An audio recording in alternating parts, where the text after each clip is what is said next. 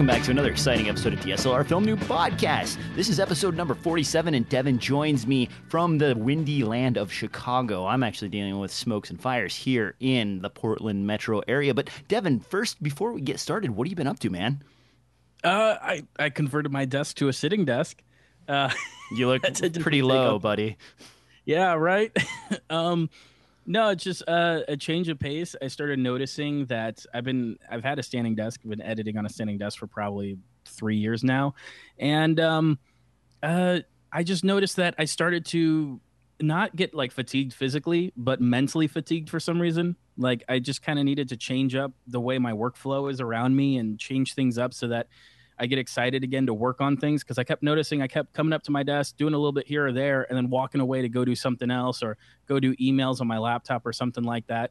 And it wasn't physical fatigue. It was just something about, I don't know, I kept getting stuck in the same headspace of editing in that same spot. So since it's not like, beneficial to move to a whole nother room to do work, I'm like, I might as well just change my work and see if that does anything. So I went ahead and spent a whole weekend, because it's not like I got some kind of fancy adjustable one. So I had to tear the desk apart and reconstruct it so that it's a sitting desk again. But hopefully just kind of refreshes things, gives me a different way to work and a different way to operate. It's not like standing desks are ever the answer. I just did it to kind of get a different feel. And the real advice, as always, with health and being in one place all the time, editing, besides proper posture and ergonomics and everything else, is to make sure you do both, stand and sit if you can. Get up, stand, move around, as well as you shouldn't stand all day either, because that's not going to do much for your legs. So, you want to be able to sit, and you want to do both. Now, on your standing desk, were you using one of those like gel pads that you stand on top of so that your feet don't get sore or something like that? Absolutely, yeah. I bought a fancy one for like $50 or something like that. That's they're basically like gel, like Memfoam kind of the thing, but that made all the difference. If you don't have something like that, then a standing desk completely ruins your knees and everything else. So it's not something you'll be able to stick with for long if you don't get something like that. Well, on my side, you're not missing much. More editing. I just finished up a feature length that's going out to reviewers now. So if you're wondering, that's called Shivers Down Your Spine. You can look for reviews of that popping up. I think it goes out on DVD for sale next month. I don't know. I don't get to handle that kind of stuff. But I'm still editing on another feature length film. So God, I wish I could leave this room and do something like stand up. I don't know. That would be great. Also, I'm in the Portland area. If you're out here, last night you saw a red moon, and the red moon was because all the smoke from all the forest fires that are going on around us right now basically clouded out the sky and created some really interesting photo opportunities. And speaking of photo opportunities, I have a rant that I would like to throw out there.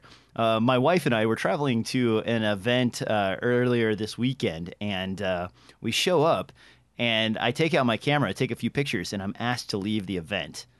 And I was like, well, what's going on here? And they're like, well, you have too professional of a camera. And really, I was like, okay, well, do you guys have a policy available? Can I take a look and see what's going on? And they're like, yeah, sure. So they bring me out of the event. It was like a wine and jazz festival, and they take me to the front, and it says no video recording or audio recording is available at this event, and that is against the terms, and you're not allowed to do that. Okay, well, what about photography? Well, we don't have anything specifically on photography, but your camera is too nice. Like, well, okay, wait a minute. So where does the line, and that's kind of what, it's not really a rant, but I want to kind of put this out there. Where does the line get crossed from being not nice enough of a camera that you're allowed to go anywhere to being too nice of a camera where you're no longer allowed into these events? We have cell phones that have crazy good cameras now. Some of them have really nice f1.8 lenses built in. That crazy Panasonic camera / phone that was released, the CM1, I think. That's a great example. Or is it the price? Do you set it by the price? If the camera is over $1,000, does that make it too pro to be available at the event? Is it interchangeable lenses? Well, that's such a hard line to draw, because I know people who they make a fair bit of money themselves, and they're a hobbyist, and so they have a 5D to take pictures of their family. And if that's how they choose to spend their money, that's their business. But they're by no means professional. They don't get paid for their work or anything else. They just like to have a nice quality camera for their little hobby. And that brings up a good point, because for sure, the whole reason why you can't record audio or record video at a venue like that is usually because they want to control distribution of that content that they've created on site. And photography is always one of those that's kind of like, there really isn't too many rules about it. If you bring your own equipment and you shoot your own stuff, you have rights to do whatever you want with it in most cases. Because I think photography has always kind of been behind that. But behind that wall of like, I'm taking this picture for myself. You can't prove that I'm going to go out and try to make money off of this picture. And also, too, for something like a venue like that, I don't imagine pictures are going to at all supplement ticket sales or any kind of distribution of recordings, if they're going to do that, or video of the event.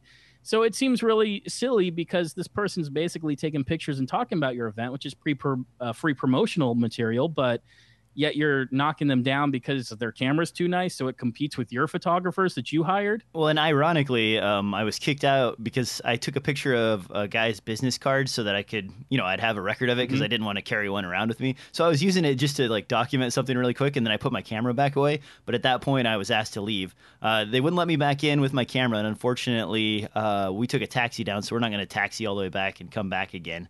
And then, right. they won't issue a refund or anything like that. It's one of those things, and I kind of want to ask other photographers out there how they deal with this. Has this happened to you? Is this an issue?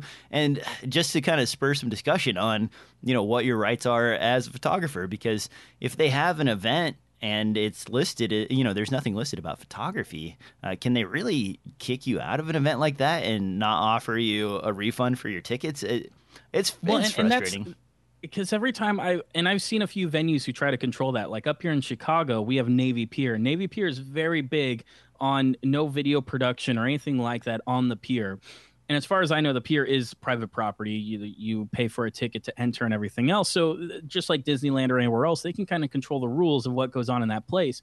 But typically, they always kind of had this rule of like, to work around it, because they couldn't necessarily say, well, you can't bring a really nice camera in here. But people always want to take pictures of their friends and themselves and stuff like that, having, a nice time over at Navy Pier or any of these other venues. So they've always had a rule of tripods. You weren't allowed to put a tripod down. As soon as you put a tripod down in Navy Pier, they'll ask you to leave, because they consider that now like professional equipment. Even though photography, as you know, doesn't typically require a tripod because of the speed and technology we have with cameras and stuff like that. That's just one of those things they set up, along with, of course, no video cameras and, audio recording devices or what have you. So for a venue like yours, I'm thinking that it's got to be somebody. Obviously they can control it because it's their venue, but it seems really silly. And I've never heard of that before, because I don't get what's at a loss. Most of the time too, when you compare photos from people who attend a venue as opposed to a photographer that's hired, the photographer that's hired is always better, and not typically just because they're better at their job. That's why they get paid or hired to do it, but because they're granted access to angles and locations that most people aren't. So when there's like a concert venue, a lot of photographers get to be right there at the front of the stage with, the bouncers and the bodyguards and other venue people, as opposed to most of the audience has to be held back a bit from the stage, depending on different venues and stuff. But that's a location where behind the stage, on the side of the stage, even sometimes on the stage, your photographer is always going to get better pictures because they have better access, as opposed to some fan in the crowd taking pictures or doing this or that.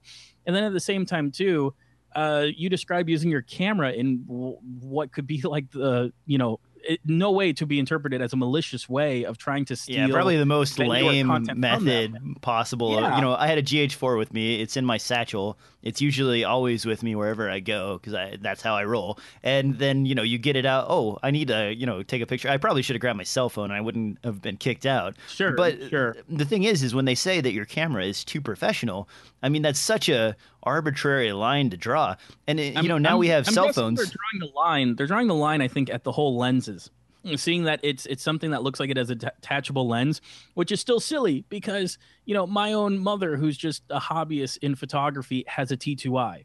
And I know several people who, as a family, they buy T2Is, they buy Canon Rebels, they buy little Nikons, just because, we want a better camera that's better than a point and shoot, and we want to have the features to add lenses in the future if we decide to or not. Most of them don't, but still, it's like these are very common cameras to have, and it sounds like to me if you had something as small as a GH4, it's not even like a big giant 5D or anything like that, but a GH4, I'm guessing they're drawing the line at the fact that it looks like it has interchangeable lenses. And I think that's ridiculous. I've just never heard of that before. Well, and I think if I'd had my Olympus Air with me, no one would even question anything. You know, I could have slapped a lens on that and shot, and that's the exact same sensor as is available in the GH4. Just something like a quick discussion thing, and that is really interesting. I'd love to hear from you guys on what you think about it. Devin and I, basically, I think we're in agreement. It's kind of BS, and they should really have something posted on those sorts of things. Have you been kicked out of an event before? Let us know. Swing over to the YouTube page and write a comment or something like that. Now, enough about these random rants. Let's go ahead and move on to the news. Time for the news. Time for the news.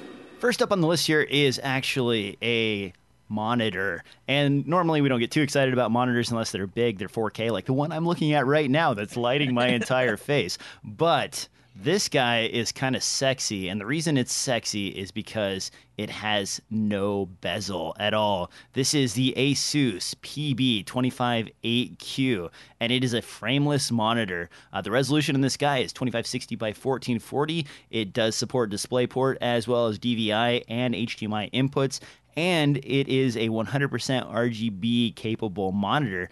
This thing is really sexy. There's a link in the show notes here to PC Perspective. You guys should definitely check those guys out if you're into computer hardware. But Devin, what do you think? The perfect monitor for a multi-monitor setup?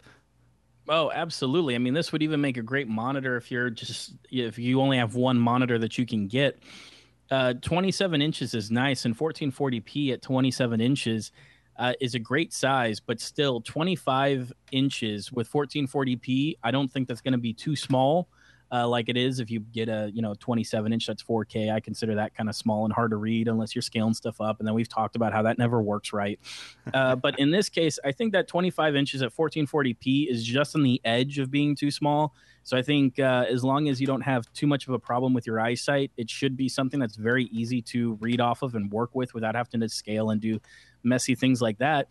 I don't know the quality of the colors. I mean, it does say 100% RGB. Of course, I'd like to see it in person because it doesn't look like this is an IPS panel. I'm guessing this is it is an IPS panel, in fact. It is IPS? Yes. Absolutely. Okay. Because this is just an exciting price for me. And it's interesting to see this monitor come out of nowhere because 25-inch monitors are usually around 300 or so, maybe 350 for a really nice one that's IPS, but they're never 1440p. They're always 1080p. And so this has got to be one of the first times I've seen a 25-inch 1440p. That makes me go, oh, man, like forget dual monitors. Let me get 3 of these because that would work really well. I've never had a problem with bezels. I know that DJ does. It drives me nuts, man. Hates bezels. He cannot stand them. He has nightmares about them every night. But this is one of those where I would definitely use this to tack on, especially too. It seems like it comes with a decent stand. You can just flip it and go vertical, which even though I do video editing, I love vertical monitors. I love flipping 1 or 2 of my monitors vertical. Even though I may be alone in that, I think it's great for when you're scrolling through a lot of footage where your eye doesn't have to scan as far left and right. It's mostly an up and down activity. So for folder organization, as well as like also just for documents, if you're going through a bunch of notes for an edit or something like that, it's really nice to have this monitor off to the side that's vertical, and that 1440p too. That's perfect for me. That makes me really on edge about. Like, I know this thing's really sexy, man. Grab one of these to upgrade my 1080p as it currently stands. Well, and I've got one that's under 1080. It's that 1336 or whatever it is, whatever's under 1080. I've got one of those. And I probably should update that. And now you're making me really now the question watering because this looks like a really good deal. Yeah, the price on this is really sexy. Having no bezel is really nice. I'm with you, Devin. He described me perfectly. I do not like having a divider line. The biggest issue I have with multi-monitor setups is that distracting chunk of plastic in the middle. And yes, I know 3 monitors that changes things. Now you have a full monitor in front of you. But still, as you look around in your periphery, it's sort of frustrating and irritating to me. The other thing is I'm not really the type of editor that enjoys having a second panel completely dedicated to video playback. I prefer my Right. 4K panel where I can actually frame my video in my timeline and everything else all on a single screen. And that works better for me. But Devin, you have multi monitors. How do you use that for editing? So everyone's a little different. So what I've got is in the main, I've got a decent. I mean, it's one of those that shipped out of Korea with a name like Shamina or something like that, or they've Cat got Leap? 3 or 4 different names. Yeah, Changling. They got like a bunch of different names, but I got a 27-inch IPS 1440p. 1440p IPS is just my new standard, 27 inches, and that's my center. I would take the camera and show you the other ones, but actually, since I've converted to a seating position, I haven't had time exactly to set them up the way I want them. Yeah, I know, funny, right? You called me out at the worst time. And on the left, I usually have something. I'm going to upgrade to 1080p eventually, but I have a vertical monitor, and then on the right, I've usually got another 24-inch 1080p monitor. How I use all of this, my left side, I make vertical, and that's where I put all my source footage, clips, cuts, scenes, all the organization folder, all that kind of stuff. Unless I'm moving out of assembly and I'm moving into editing, then it'll be usually like all the properties of the edit or the clip. So like size information, like if you're in After Effects, it's going to be like all of your whatever. So, and then in the main is just going to be my timeline. I know a lot of people like to stretch timelines across their bezels. I can't really operate that well that way because my mind kind of just sticks to one monitor at a time. I don't really work across monitors, if that makes sense. But I'll have a kind of a basic edit window, and then to the right, I've got a full size program output. If I had 4K like he did at 48 inches, I could probably be okay with just having a 1080p that's nicely sized in the corner. But since I don't, I like my 1080p to be a pretty significant size, so it makes it easier for me to really see every pixel. So if I've got dead pixels or a pixel that's miscolored because of a problem with the sensor, which has happened on some of the older Canon cameras I've used, it's more easy for me to identify it. I've also taken the signal I send to the right monitor and split that off to a 20 or a 48-inch TV that's in the room that just it plays simultaneously. So I can always check back to a TV just to see how does this look on a TV as opposed to a monitor, because I got a special color calibrated monitor and then I just got an ordinary piece of crap TV. And so that's kind of one way that I do my coloring, just to kind of like double check and be like, it's always good, just like with audio, to try it on different speakers, try it in different sound systems. When you're color correcting, try it on different monitors, try it on different display devices, throw it on your phone, see if it looks funny on your phone, just to help you dial it in, since I don't have like $50,000 color correction monitors. So I try to work with what I've got. But that's how I do my multi-monitor setup. I know a lot of people just do duals. I really love having 3, and I'm probably in a minority there. And I'm not saying it necessarily speeds up my workflow. It just kind of helps to spread things out to make it easier for me. Having a full-size program output, I do find super important since I don't have 4K. So that may be something to think about if you're not rocking a 4K beast like DJ over there. Now, for people watching the video, this isn't very good for the audio listeners, but I'm going to go ahead and share my screen right now. This is a timeline I'm working on, and you can see like my timeline is fairly significant. I've been doing Foley work on this, so there's tons of audio that's being worked on all over this. And then on top of that, what you can't see if you're listening is the fact that the text is so tiny on a YouTube video. It looks like text for ants. It is literally, you could tell that not only does he have 10 tracks basically filling up half the screen, but in that corner where he's got his program output, that is a full 1080p output out of his 4K monitor that he's 3 inches from. Exactly. It's really nice to have that much real estate for a 1080p image. And I know this is an older layout that's not super popular, but I prefer to go back to CS 5.5, which is your effects / editing and media browser on the left, your clip pane on the top left, and then your preview window over here and your playback window over here. That gives me all the real estate I need to really work around the project and to kind of get things going the way I want it. I know it's old. That's the difference I'm noticing here, is that you on your clip pane, I'm sure by default, unless you need otherwise, you basically just have a file-like view where you're seeing names. And I've actually started to adopt the thumbnail view that they introduced. Really? Yeah. Okay, tell me more. That's why having a vertical monitor works really well for me. Because I'm usually working off of several thumbnails. Now, if it's like I'm in a certain scene that has like 100 shots and all I really care about is like jumping in between a bunch of them, then I'll switch, because it's really easy to switch between the two views. But most of the time when I'm doing assembly for like a news story or something like that, I love being able to just run the mouse over the box and being able to scrub the clip without clicking anything. And I love being able to click on it real quick and play it and then tag in and out points and then press period and it imports into the timeline. So I found a really fast workflow with the thumbnails. So most of the time I'm using them unless I specifically really need to go through a bunch of clips. So to each their own, but that's why having a monitor dedicated to source footage for me makes a lot of sense, because my source footage takes up a lot more room when it's in thumbnail view. One of the things I do that really helps me get through an edit is actually clip naming and numbering. So when I'm working on a scene like this, they'll be consecutive until the next shot. So the numbers will be in order for each shot until I get to the next round of shots, which unless you are really bad, and then I put them into folders and everything else. But by doing that, then if you create a folder for each one of those, you click on the folder, it'll give you the thumbnail view when you open the folder, and then you'll go back to the file view when you close that. So for the most part, I only need the file view. And I know this is a weird way to edit, but I always feel that the last take is going to be the best take. And so that's not wrong. No, I know it's not completely wrong. You're right. But I'm kind of lazy in that manner. So when I'm going through my edit, I don't even look at the first 4 or 5 shots of a take. I just go to the very last one. I look at it. If it's okay, I use it, and that's it. And then I move on to the next thing. And I continue to do that throughout. And then when I need to really find something, for example, maybe they flubbed their dialogue here, or there was a mic issue and I need to pull dialogue from another section or something like that, then I start looking at the different clips and kind of finding my way through that. So just preferences. I don't know which one's right. Good point. You bring up a good point, because usually I go for the last one too if I'm working on a creative project with, actors and scenes and things like that.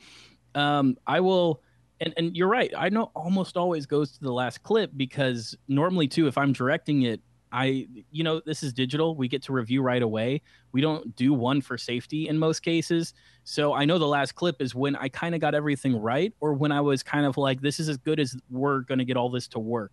Not necessarily the actor's fault, just in terms of lighting, sound, and everything else. This is as good as it's going to get. And then we move on.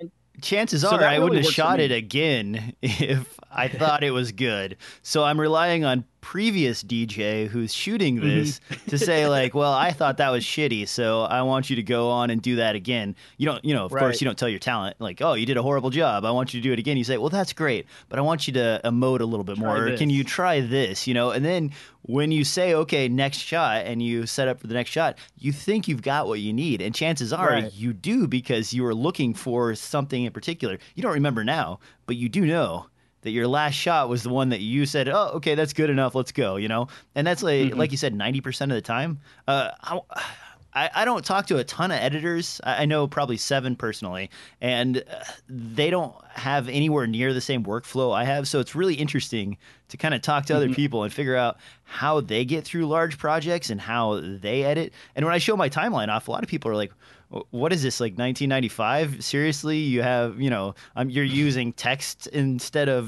video images, and you're using the 5.5 layout instead of, the new modern layout. Right. No. And because you're right, if you have a very intense workflow by the fact that the last 5 weeks we've been talking, you say, what have I been doing this week? I've been editing the same damn project. Oh my God. But other editors I know who have a lot of time, they can start to explore other things, like split framing. There was a good video that popped up on YouTube, Vimeo, or something like that a few weeks ago about how Fincher and a few other directors will take 2 performances from actors. They'll stage the frame so that they can make a clean cut in between the 2 actors. In terms of just masking, of cropping, and then they can affect the timing of the 2 actors interacting with each other, as well as pulling completely different takes from both actors into the same scene.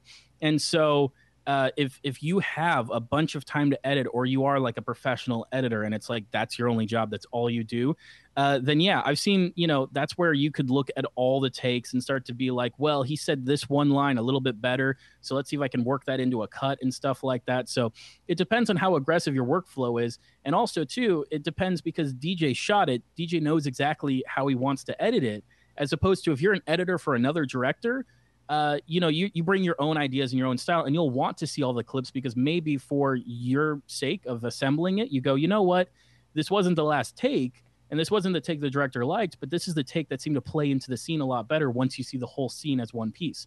So there's a lot of that kind of stuff too. But when you direct it yourself and you're editing what you're directing, you kind of already know. And so I edit the same way with pretty much everything I do too. It's just something I noticed a long time ago, and I kind of have always stuck with as an editor. Really interesting. Definitely something to think about when you're editing. And, there's a lot of videos where people discuss different edits.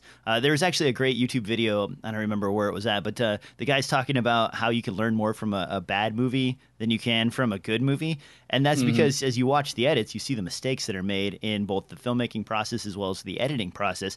And you can kind of remember those and then realize, hey, don't do this. Now, that's enough about editing because that's a subject we could dive into for an entire hour. Let's move on to some rig talk here. And first up, I've got the Loki. This is a Kickstarter project that looks suspiciously similar to Eldercron's Pocket Rig. I've got a link to that. They're asking $500 for this guy. The Eldercron Pocket Rig, which has pretty much everything but the dolly feature, is about $300. Devin, what do you think of this?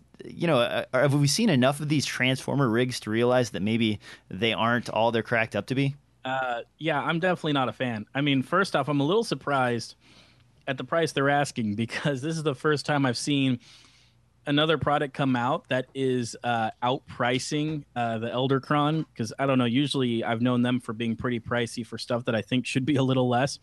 So the fact that they're asking for less at the same time, any of these folding rigs, they never lock into place, and that's because they're cheaper and they usually don't have certain mechanical elements like rosettes, which a lot of rigs from a wooden camera and stuff like that use to make sure that the pieces that you put in place and lock down stay exactly where they're at, so you can manhandle the entire rig by that one point. Any one of these is like, if you can get it cheap enough, it's a great thing to start out with. If you've got nothing else, you just bought your first camera, you're like, I just need something that kind of gets it on my shoulder, I need 3 points of contact. These will work. They just don't typically last, and then after a while, you'll start to kind of want more. You'll kind of want something that's a bit more standard. As DJ is holding in his hands, is one of those that I actually had bought too. Here is a classic example, guys, and for the podcast listeners, $25. Yeah, it's $25 to $60. This is commonly known as the Spider Rig or the Rig Movie Shoulder Mount Study Kit. Any of the SEO that they can put into it. And you're absolutely right, Devin. No rosettes on this. It's all thumb tightening. This thing is on plastic washers. Yeah, plastic washers. Sort of floats around a bit. They do make a tougher version of this. It's a little more solid. That was sold in the late 2000s for roughly $250, but it ended up developing into this thing. And most of these, they do a little bit of what you want, but as soon as you get them, you realize, well, wait a minute, this is only wetting my whistle for something much nicer than this particular rig, and it just doesn't cut it. So if you add wheels to this, is that going to make it better? No. I don't think so at all. I really don't think this Kickstarter is worth it, in my opinion. I don't want to poo-poo on somebody who's trying to maybe start up a film company of rigging and stuff like that, but what they've proposed here has been handled in many different ways, and they really haven't brought anything unique to the table. And from the pictures, I'm really not seeing anything that looks anything more rugged than what we have from other products. The big thing, like I said, is that the moment you start, putting your camera on this, if you have a T2i, it may not be that big of a deal. But as soon as you start adding maybe an audio recorder, a video light, something like that, you'll start to see like this stuff kind of like, not really hold up the way that you want it to. And you maybe start, to be like, hey, I don't have enough screw points to add on like a microphone or a video light or something like that. And you'll start to want more out of your rig if you're a rig kind of guy.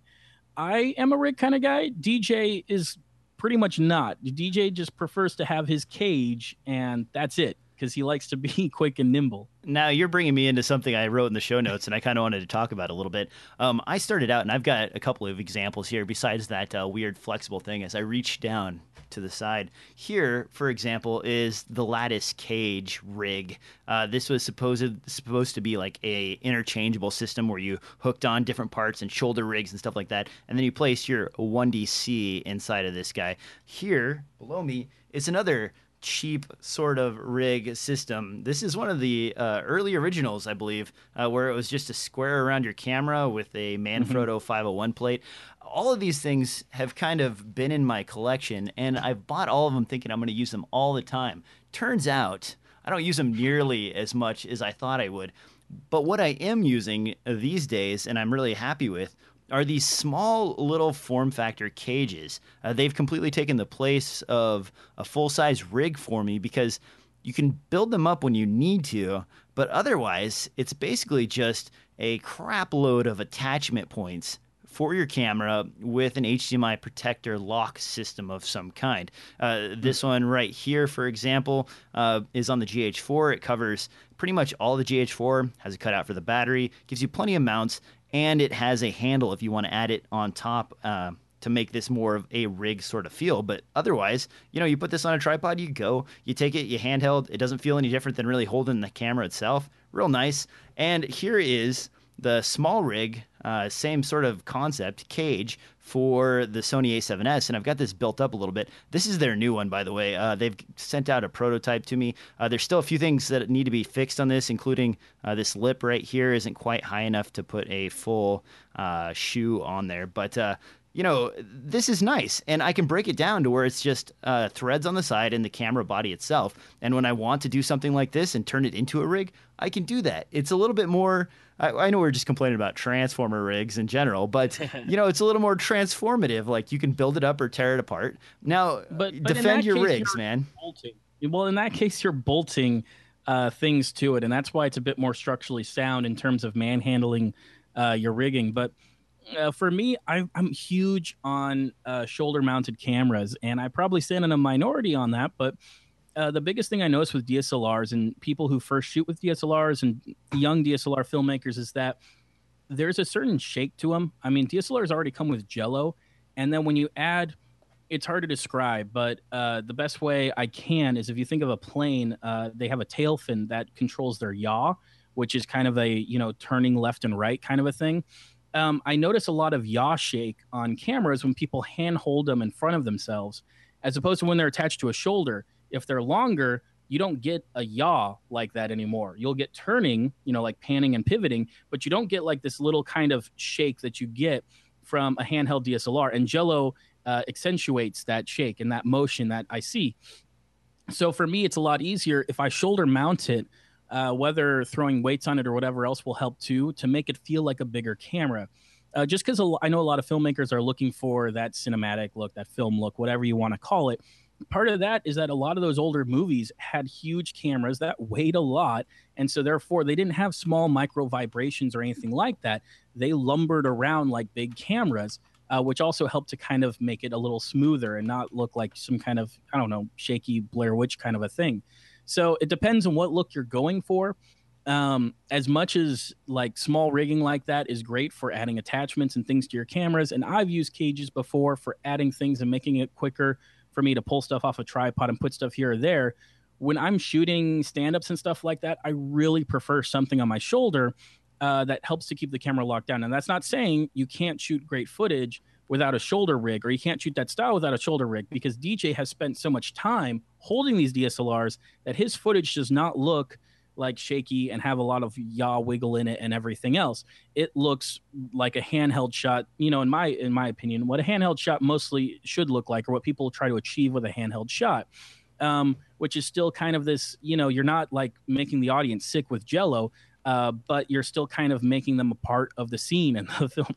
And so as DJ show, he locks onto that camera and he holds it tight to try to make sure that it's nice and tight and narrow. So I prefer rigging for that because I'm not that good with a camera in my hands. DJ has a lot more experience with holding cameras and making sure that they don't shake the way he wants them to. Now, there's two tricks that I rely on, and I know Devin has frowned on this in the past when we've talked about it. One is I find myself shooting at chest level. I know that is not necessarily a popular way to shoot. A lot of people will disagree with my method of shooting, but if you hold the camera like this with your arms kind of tucked in, that body support means that you have to really move your chest around in order to actuate the camera, as opposed to having it out here where your hand's kind of shaking around. So that's the first thing. The second thing is that because I'm looking down like this, I'm now pinching that zone in even further than I was before, and that helps to stabilize that just that much more. Mhm. The other thing I do, and this is, I don't know if this is appropriate or not, but I do it anyway. I don't care if you don't like it. I ramp up to 60p when I'm shooting handheld many times. And the reason for that is because if I do get a little bit of wobble, uh, warp stabilization is still an option, and having 60 frames per second as opposed to 24 frames per second means that you don't have to deal with sort of that blurry tween bit that you're normally having to deal with, and you can add motion blur in post. So you can do your warp stabilization for something if you really need to clean it up. You punch in a little bit so that you have a little bit of room to wiggle around, and then you go back to 24p with basically a little bit of motion blur on your warp stabilization. Those combinations for me has really made a full-size shoulder rig not necessary for the most part. And if I do want something that's steady, I put it on a tripod or a monopod. A monopod shooting, especially if you're shooting a lot of scenes, you're trying to get it done fast. For me, a stable platform like a monopod is just about as good as a tripod. You put a handle on there and you kind of lean into it, and now you can pan and tilt smoothly without having to worry about it, and you're basically on a stable base. You can do wonders with a monopod with a little bit of practice, and handheld as well. If you watch some of the better YouTubers out there wandering around following someone talking the entire time, and you see that their cameraman is doing a really smooth job, and then you look at how he's doing it, he's doing the exact same thing I do. He holds his elbows in close to the chest, maybe looking down, or keeping it maybe in this zone right here, so that the camera and your body in general are as small of a space as possible. Now, Devin, pick me apart, man. Well, it's one of those things that if it works, then it doesn't matter really how it got done if it was efficient. It's in most of the time when things are shot that way, it's just one of those that I can tell that it's not shot cleanly.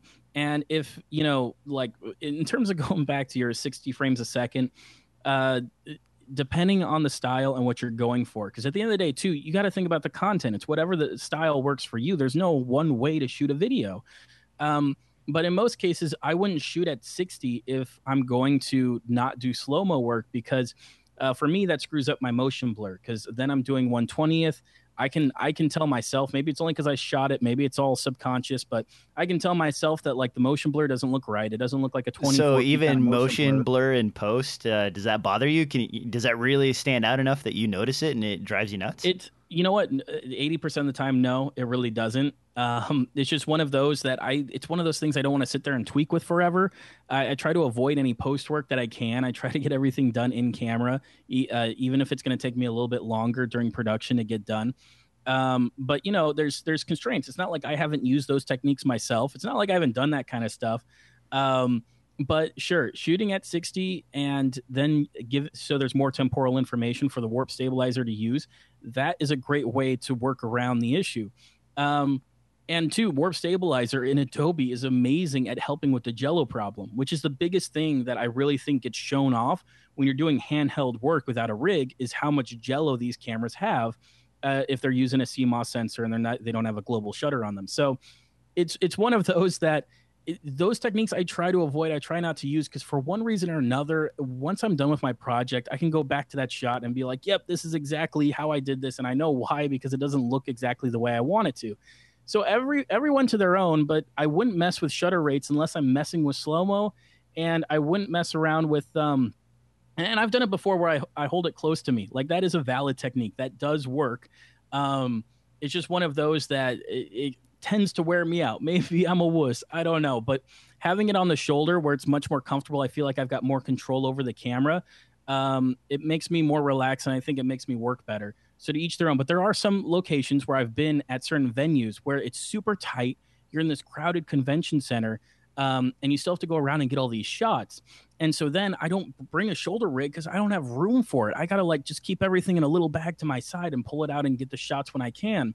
As opposed to when I go to some other kind of convention for doctors or something like that, they've got tons of room because it's not like they're crowded with millions of fans. So I can get a shoulder rig, I can get an on-camera light, I can get all the setup and gear I want. So for me, I feel like it's an easier time. I feel like if I'm doing that, the reason why I'm doing it is because something else is preventing me from rigging or bringing my gear.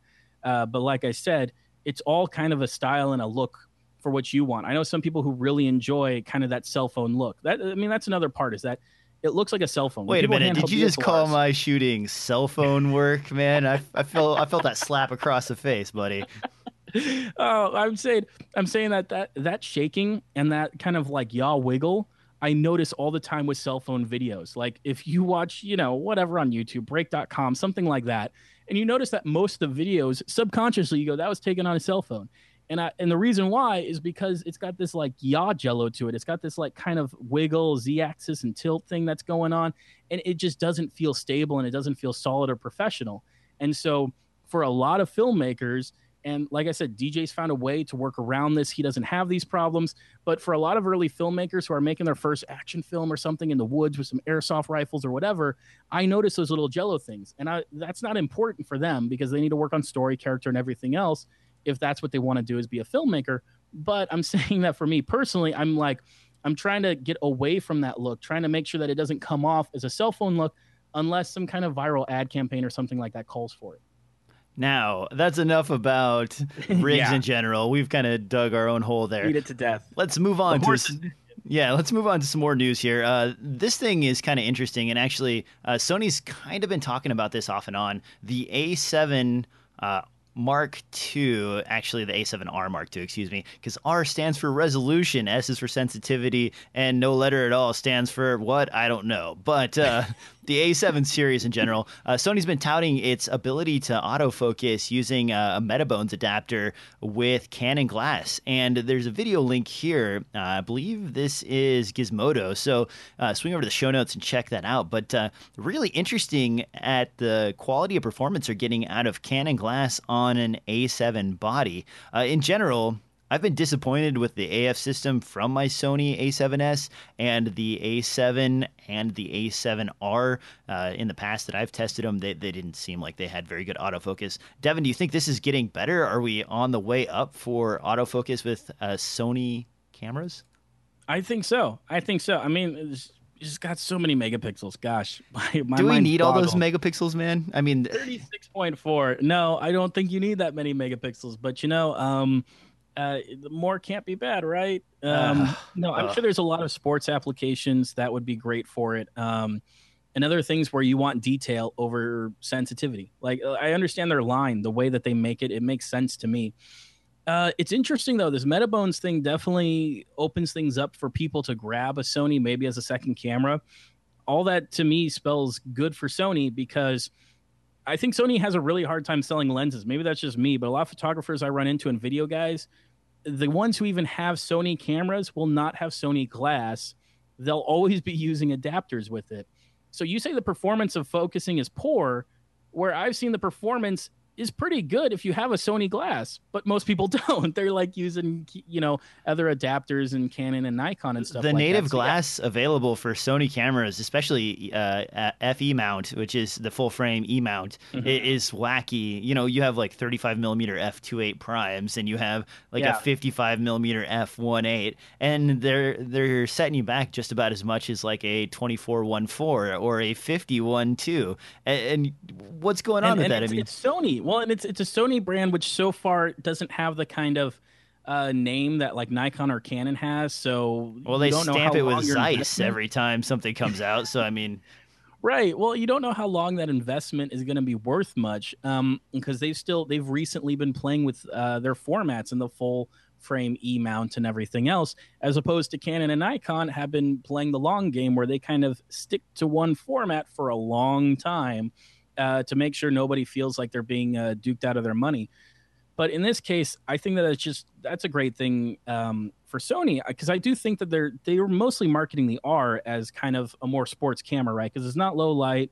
They're mostly kind of like high resolution. It's for doing landscapes and stuff like that. It's for sporting events. What's the shutter speed on it? Isn't it pretty high as well? Yeah, this has the silent electronic shutter speed, so I think it can go all the way up to 1/16,000th, just like you can on the GH4, if I'm correct.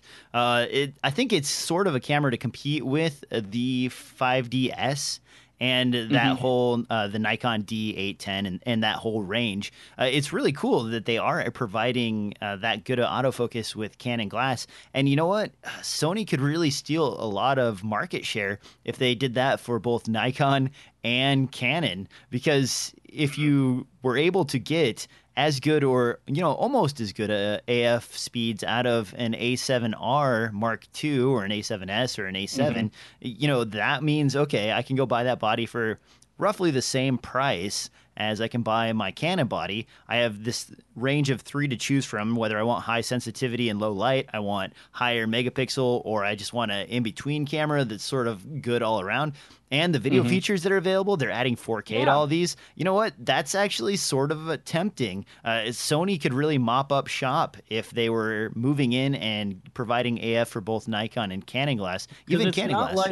It's not like the 5Ds are going to be coming with 4K. No, and we're probably not going to see that for another couple of years. Yeah, so that's a huge check for Sony, for somebody to go, well, I want to do some video work and I want to have a 4K capable camera, but I've got a bunch of Canon glass because I bought a 5D Mark II a long time ago. It makes it perfect right in that price point. And the autofocusing does seem really good to me. I mean, it's not seeming as fast as like a GH4 with natural glass or anything like that. But for a system that's using contrast-based focus and it's going through an adapter to a non-native lens, it looks really impressive to me. It's not the fastest thing in the world, but I go, oh, this looks usable. This looks like something that I could walk around and do shooting with and feel kind of like I've got, a camera that's supposed to work together as opposed to attaching a bunch of random parts. Now, speaking of useful and the GH4, there are rumors out there that the GH5 is on its way, and this is in the title of the show, so I figure we probably should talk about it a little bit.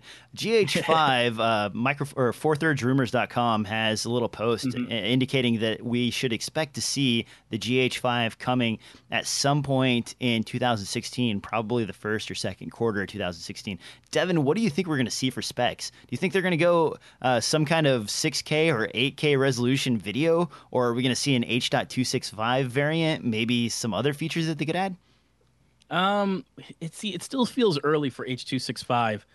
It shouldn't be, but for some reason, it still feels early to me that a camera would include that on board because there's so few chips. I know there's a few out there, but it still just seems pretty scarce.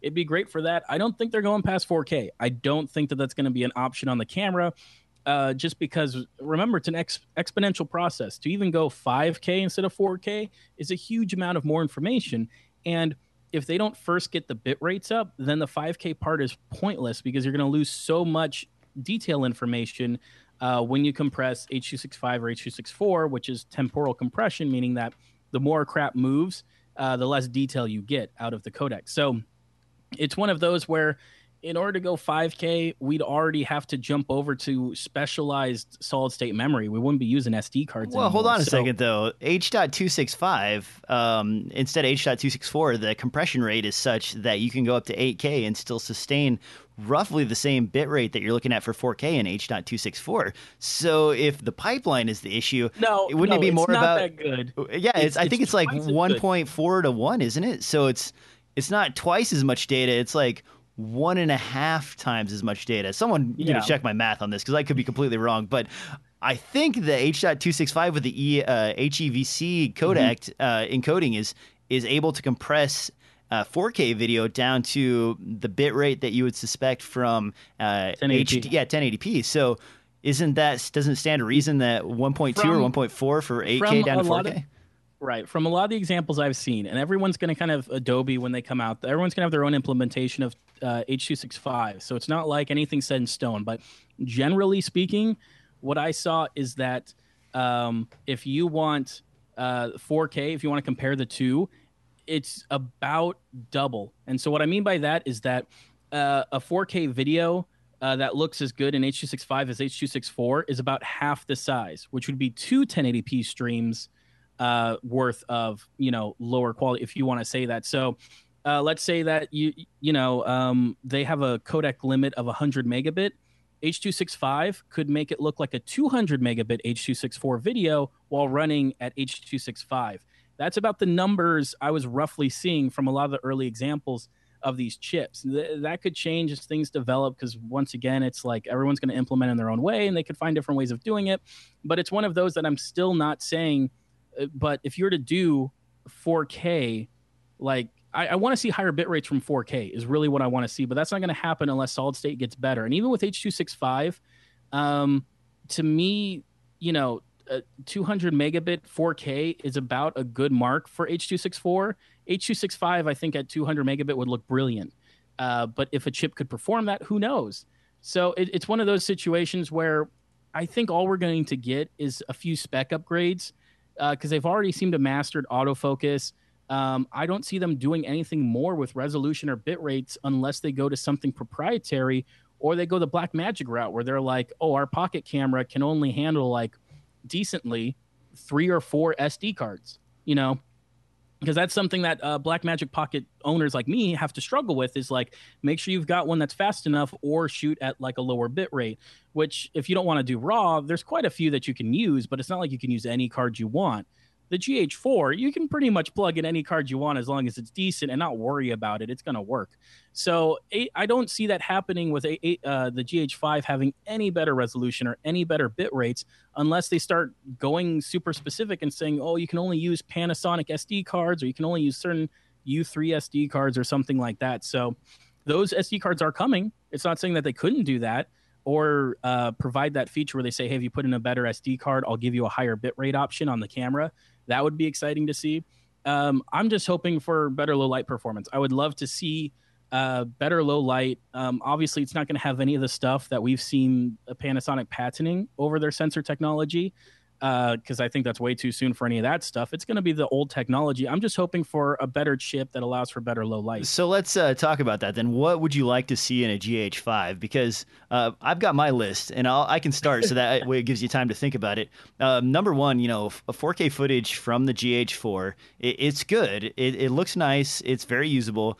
But in my opinion, in my experience, the image resolution for 4K out of your GH4 doesn't quite compete with some of the $20,000 and $30,000 cameras that are out there on the market. So a little more resolution in that zone would be really nice. I would like to see some of the menu things fixed. That's actually one of my biggest pet peeves, is that even though they're releasing new firmware updates for the GH4, they have yet to fix all the little quirks that bother me, like the screen timeout for your displays, the audio, and your settings features. Also, I wouldn't mind seeing some better audio interfaces. The preamp on the GH4, it's a little bit iffy. It's not horrible, but I have to be extra careful with, say, a lav mic when I'm providing it to the GH4, because if I have it set up for a Canon camera and then I plug it into my GH4, it will actually blow out the inputs even with the volume turned down.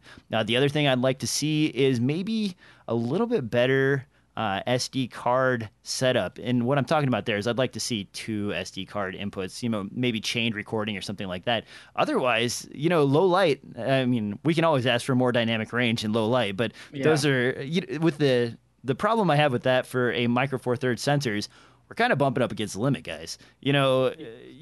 Physics are involved. The sensor is only so big, and there are 2 ways. There are more than 2 ways to increase low light performance. But once you've done, a backlit sensor and you've done some special prism type technology and stuff like that, you really end up having to reduce the megapixel of the sensor itself. So you'd have to go lower than 16 megapixel, and you need about 8 meg in order to accomplish 4K shooting. So there's your limit for Micro Four Thirds camera in general. And it's a little bit more than 8 meg, I believe. It's like 8.21 meg for 4K shooting. And that's where I got the possible 8K shooting is, well, we have a 16 megapixel sensor. If you could somehow get stuff out of there that fast. And the other thing I'd like to see is global shutter on the GH4. I don't know if any of those will be available, but they're all things that have been starting to show up in other cameras, and it doesn't seem unreasonable since Panasonic is usually a little bit ahead of the curve on this sort of thing. What do you think, Devin? You got anything to add to my list, or anything else that you'd like to see? One thing I'd like to see 200 megabit at 4K. I know that sounds silly, but I feel like that would add a whole lot of information to movement in 4K mode.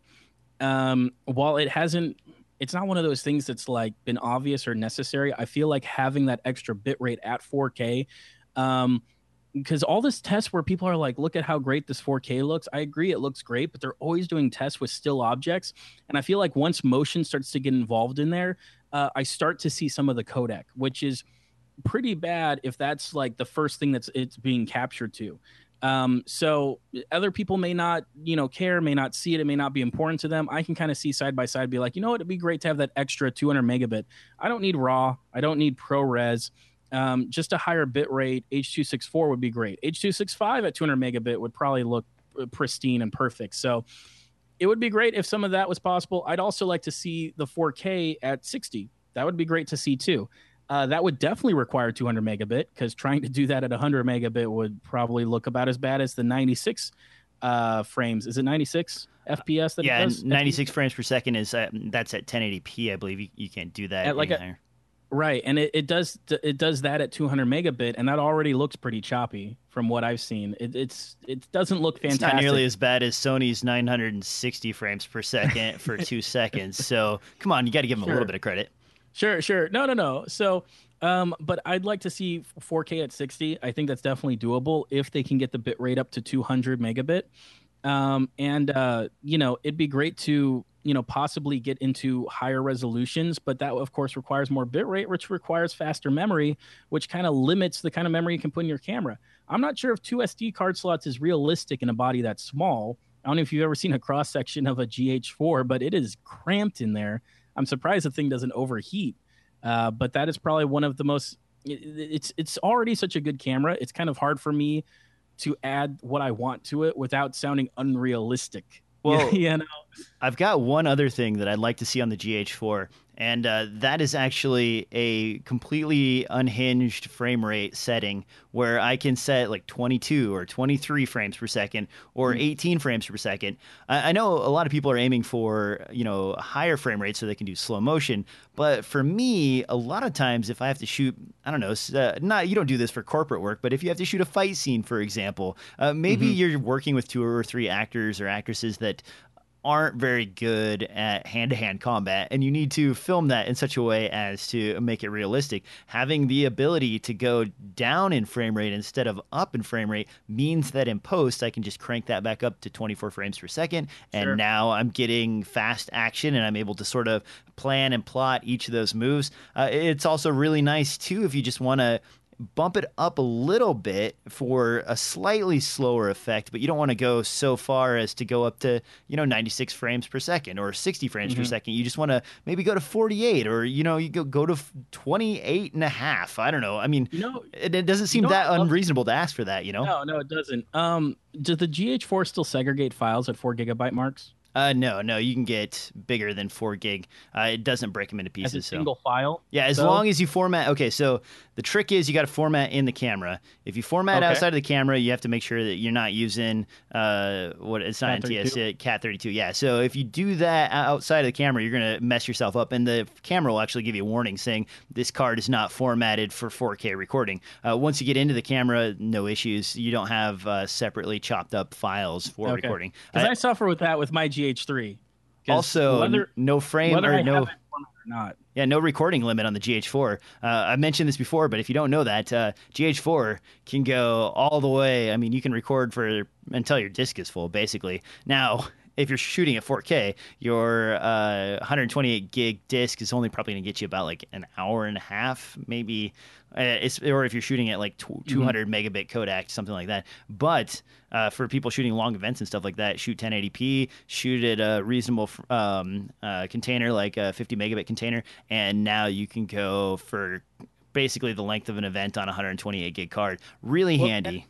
That's where I'd like to see the dual slots. As much as I don't think it's physically possible without increasing the camera size, I would love dual slots for dual recording. I know most people like to have them for slamming cards in left and right for recording a long event, but I feel like SDs are becoming so big now. We're selling 250s, we're selling 512s, that to me is not a concern. What's a concern to me is if memory goes bad, which has happened to me more than once. So it's one of those things where I'd love to always shove 2 in there and record to both simultaneously.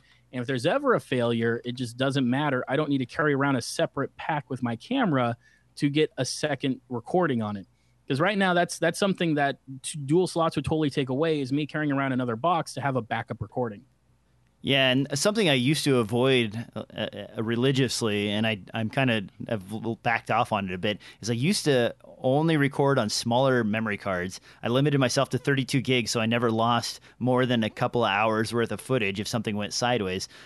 Now, with 4K, I'm shooting on these Transcend 128 gig cards. And so if I lose that and I'm shooting at 1080p instead of 4K, I could lose an entire day worth of shooting on a single card. It is a little nerve wracking. I haven't had anyone fail on me yet, knock on wood, but you're right. There is no backup at all. And if you're shooting like a wedding, for example, or something that's really critical where you can only do it once, and if you mess up, you can't ask for a second take. Exactly. Then you're SOL. Now, I do know a few wedding photographers that do the whole staged thing. And I don't know if you've seen this, Devin, but they go out after the wedding and have everybody get dressed up the day after and then stage all their photography for their wedding after the wedding has happened. And you can get some really good results with that, but you have to really talk your customers into that sort of thing, right? Well, and one of those, and I have seen that before. I think it's a mixed bag because you're right. There's a lot more control. There's a lot more you can do.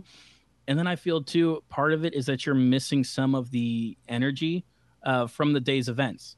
So, there's a reason for doing it either way. But I think part of it too is, as a photographer, is you're trying to capture an emotion and a feeling in the scene or in the event, what's happening in the moment.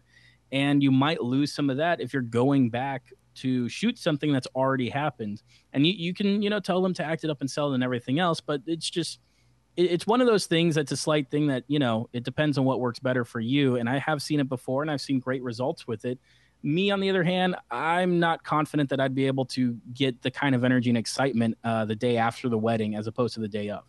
Now, let's move on to a couple more topics because, as usual with Devin's show, we go long. I've got two more things I wanted to discuss. First of all, let's take a second and talk about that Linus Tech Tips video showing 4K compression on YouTube. If you watch the video, it's actually really good. It's in depth. It's kind of nerdy on the Kodak and video compression side.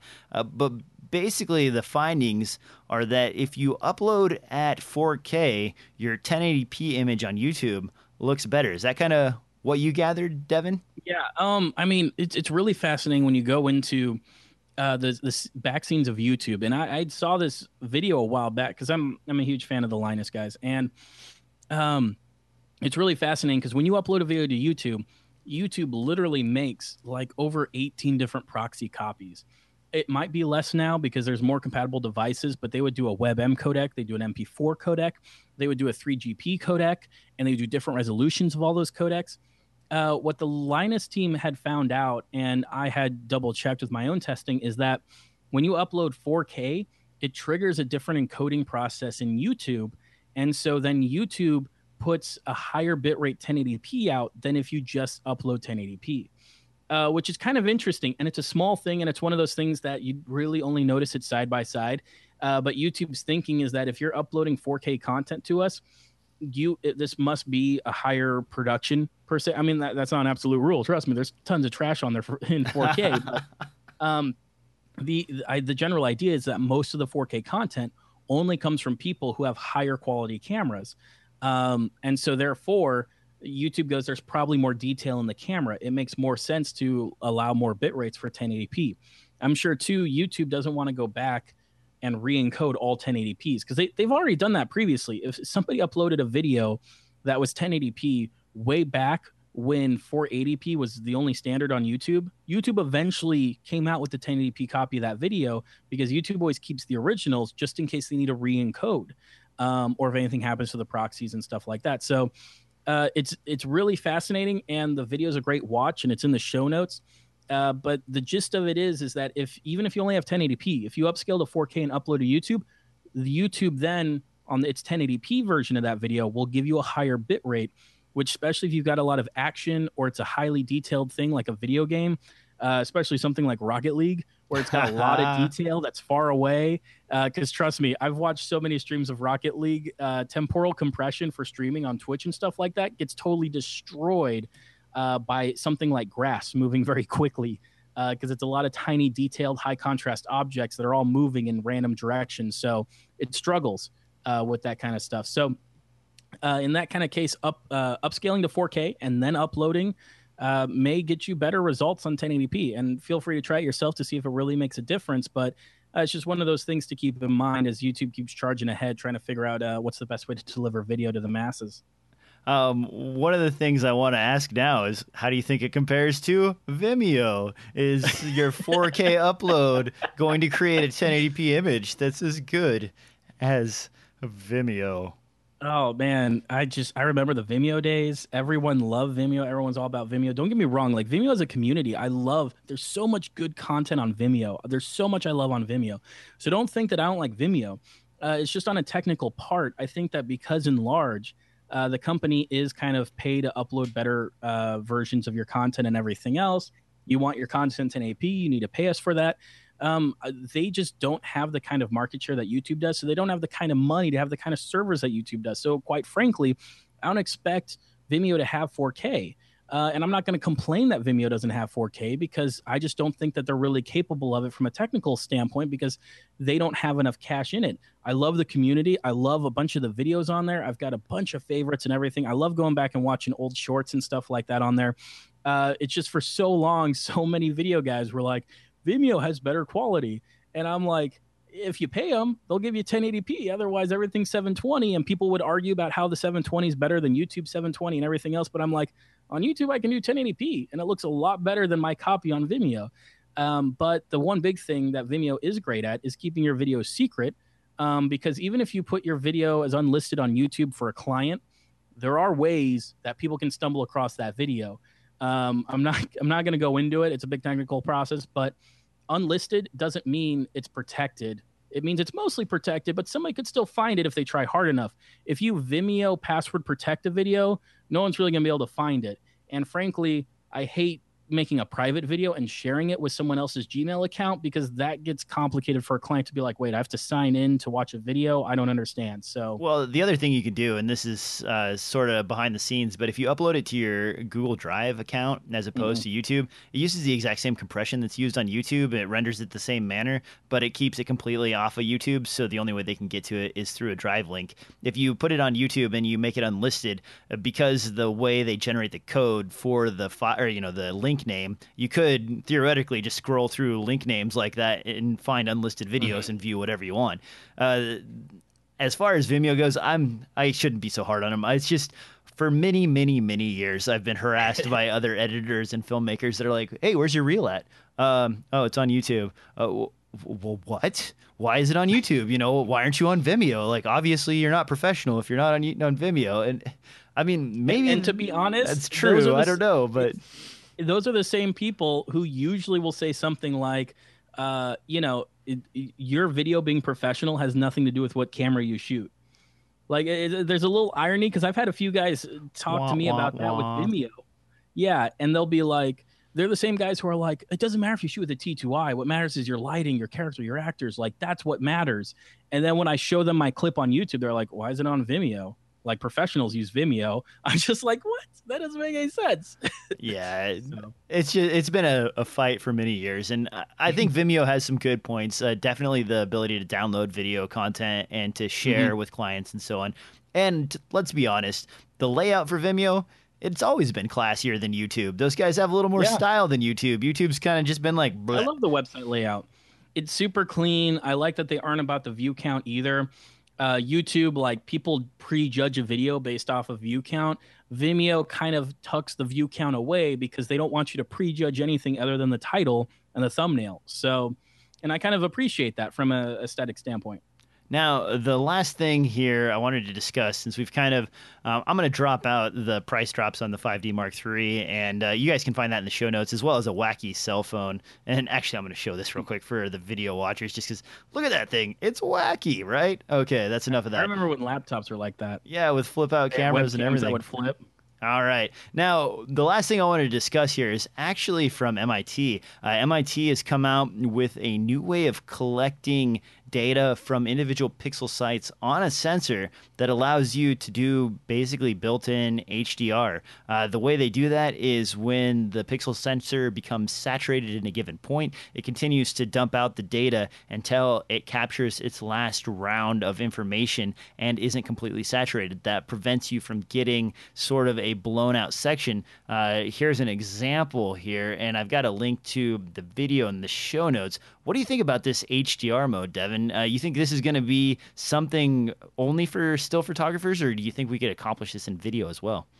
Oh, I absolutely think we can accomplish this in video, and I think this is the only way we could do it in video. HDR, which you've probably not been a fan of, just not super fan of HDR. Well, because mostly HDR people associate with the style of HDR, which has basically just been oversaturation and sharpening. Now they are actually most people are going through a process to create that image, but the image usually just ends up with something that looks over sharpened and oversaturated.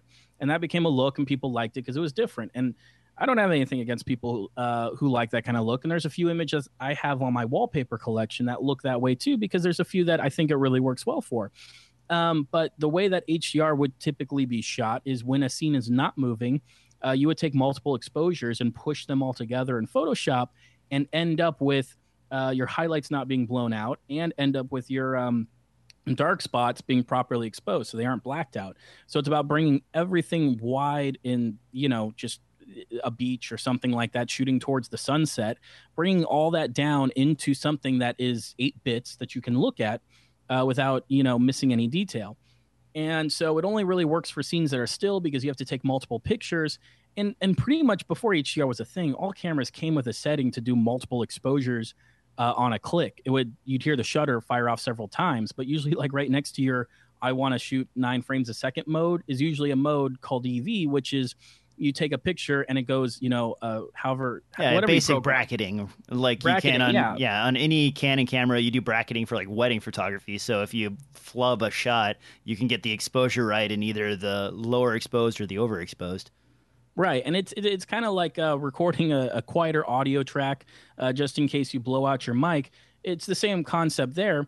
In this case, people were just pushing them together to create one image. Now, part of the problem with that is when you're doing bracketing is that it's 3 separate photos that all take place at 3 separate periods of time, which can be, not a big deal. It could be a really big problem depending on what you're taking pictures of. In this case, they're doing this kind of HDR. It's not really bracketing, but the way that they're kind of doing this, where they're letting sensors that normally pixel is blown out to return and then reevaluate the scene and return and reevaluate the scene, it allows it to it basically redefines what dynamic range is for a sensor to take in, because it's allowing when it gets blown out to come back and reevaluate the scene. And so it's one of those that I could see this being used in video. So far, all the examples I've seen are not super high quality.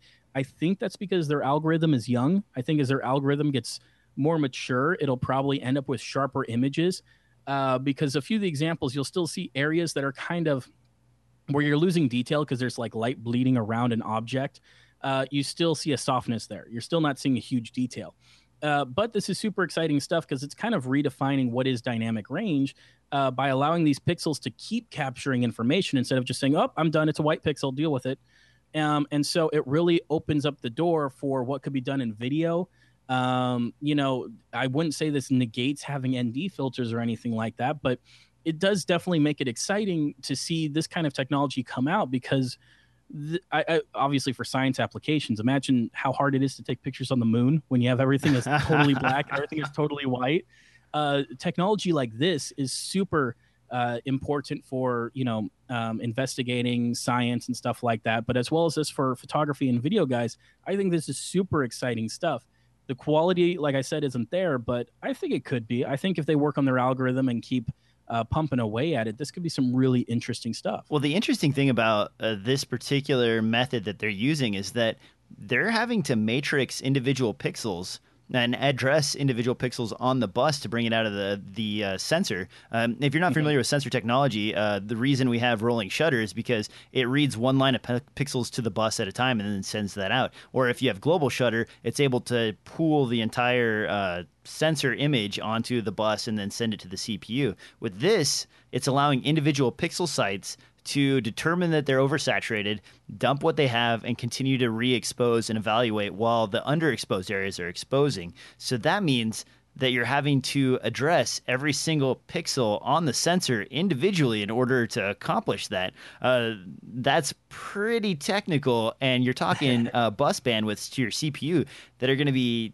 5 or 10 times bigger than they are, because now you can't just use a serial path. You can't just use like 10 parallel paths. You're going to have to be able to address whatever the megapixel is times the number of sensor sites or groups of sensor sites in order to accomplish this. So for photography, I see it coming probably in way the next, down the road. Yeah, not too far. But for video, it's going to be extremely complicated because now you're having to do that every frame. So the amount of processing that's going to have to be required on the internal CPU is going to be fairly intense. The other thing is, how do you meter with something like this? Because now you can only meter really for the darkest area. You can't meter for anything else because the other areas are going to continue to dump what's on the sensor and continue to re-record until the last exposure range of the sensor's exposure to whatever environment it is. So what do you do for, well, and keep in mind too,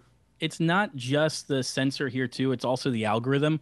Because as you can see from the example with image A and image B, and I apologize for those listeners, the image from their camera looks like some kind of multicolored kaleidoscope. And that's because that's the raw, per se, colors that pixel identified. And that's because that pixel was just slammed with tons of light data, and it has a hard time interpreting what it all really means. Their algorithm is what turns the image B into image C, which actually makes it something that looks how we expect it to look, something normal. And that conversion process still isn't perfect. And you can see lots of artifacting and kind of pink edges to objects and things like that because it's not quite perfect.